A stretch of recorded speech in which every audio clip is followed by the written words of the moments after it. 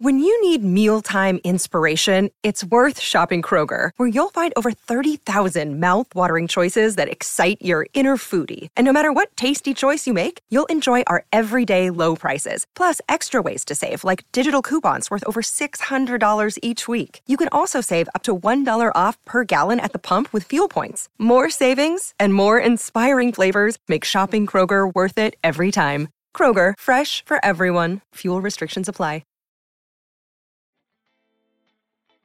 Morning everybody, just shooting a Facebook Live here from Austria as Newcastle continue the pre-season tour. I'll just let a few people jump on first. You can fire away with any questions. I'm in a live situation here, and I will warn you, there are actually some live chickens around here, so if I get attacked, you'll see it first. That's for certain. So yeah, obviously we're over here, quite near Newcastle's training ground. Newcastle play 1860 Munich tomorrow in a friendly game, which is going to kick off at 2:30. So we'll be bringing you the full coverage of that, and it's, you know, pre-season. You know, I touched on this last night when I arrived here in Salzburg, that pre-season really, you know, we never take too much notice of friendly results. You know, I've seen Newcastle down the years, they've had a great pre-season, then they went into the Premier League and they've been absolutely awful, and you know, went on to be fighting against relegation for most of the season, and in some situations they've been relegated. So we can't read too much into pre-season results either way. You know, you can lose every friendly and have a great season. I certainly remember Newcastle in the United States back in 2011 with Alan Pardew, and it was a chaotic trip, losing games, hotel problems, injury problems, internal bust-ups with Jose Enrique going a bit mad on Twitter and slating the regime, and you know, Newcastle went on to finish 5th that season. So you can't read anything into it at all. It's all about fitness, but still fans like to come and see those games, and you know, I believe that even though there's only 1,000 tickets up for grabs in for this first game against 1860 Munich, there's still going to be a lot of fans coming over. I believe some arrived last night. They came into Vienna, and it was one of them where, or Vienna almost, it was one of them where, you know, it's not an easy place to get to where Newcastle are playing tomorrow. That's for certain. Even if you come to Salzburg, you're gonna have to get another train or transport across there. So yeah, it's going to be an interesting journey there, put it that way. But it is warm here. It's a bit warmer than back in the UK. I think it's about 31 degrees at the moment, and obviously a few have already touched on, yeah, sun cream will be needed, certainly for people like me. But let's be honest, it's a great place for the team to prepare. It might not be the big commercial trip that, you know, the Man United and Liverpool's are on, and even Newcastle, the last time they played abroad in front of supporters was in China. If you go back to that trip, sweltering conditions there, but you know, this is not really a money spinner, if you like, for Newcastle. They've done a couple of them trips already this year. They've been to the Middle East, but America seems to be the one that, you know, really gives you momentum with your fan base. You look at 2011 and 2015, there was thousands of Newcastle fans there, and yeah, it was, I'm sure there was like 10,000 fans there in Orlando a few years ago. So yeah, it was an exciting time then, but there won't be as many back in this one. I think there might be a few more go to Portugal for the game against Benfica. Another shout for the sun cream there. Yeah, to be totally honest, the majority of this red skin came from sitting in the garden in Newcastle, so I'm already it was already red before I got here. But yeah, we'll keep an eye on it. Thanks for your concern on that one, and we'll go from there. We'll go from that question. But a few questions are starting to drop in now. Lucas Paqueta, of Lyon, one that Newcastle like. A player they've scouted, but realistically, his price at the moment seems to be a little bit on the high side. It's been linked with Arsenal. You look at that and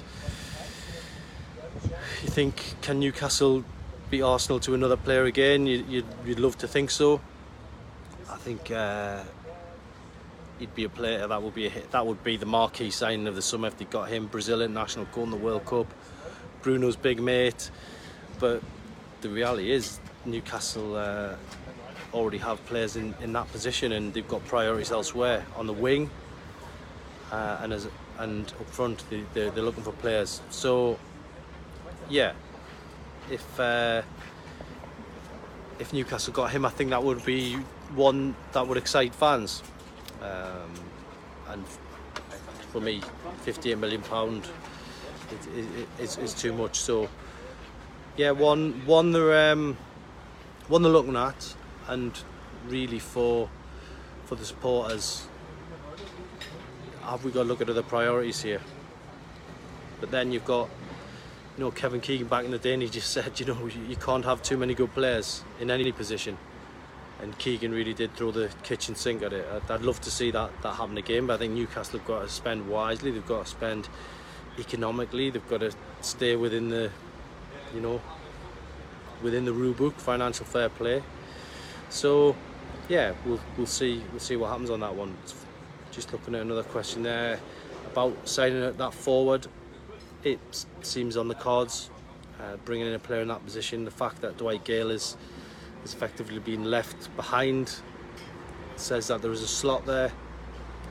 But don't forget, you've got Callum Wilson there, the number 9, who I'm sure, if he stays fit, will get a lot of goals this season. You've got Chris Wood. Is he a backup player? Maybe that's one for Eddie Howe to answer. And then don't forget you've got Joe Linton as well, who's a striker. So yeah, it's there's a lot of, still, even before another centre forward comes in, there is a lot of competition in those positions, and I think realistically Eddie Howe will be privately pushing away to bring someone in that position. Now we have to look at this from a sensible point of view, that Newcastle really are they in that league where they can get the very top, the top 4 players, and at the moment they're not.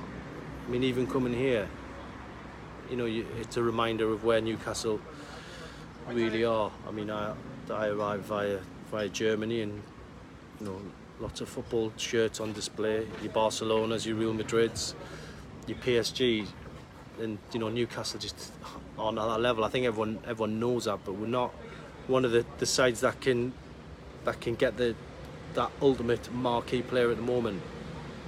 Still a lot of work to be done, and hopefully, in the next few weeks they'll get one. Yes, just looking at that one, someone on there saying Joe Linton, not a striker.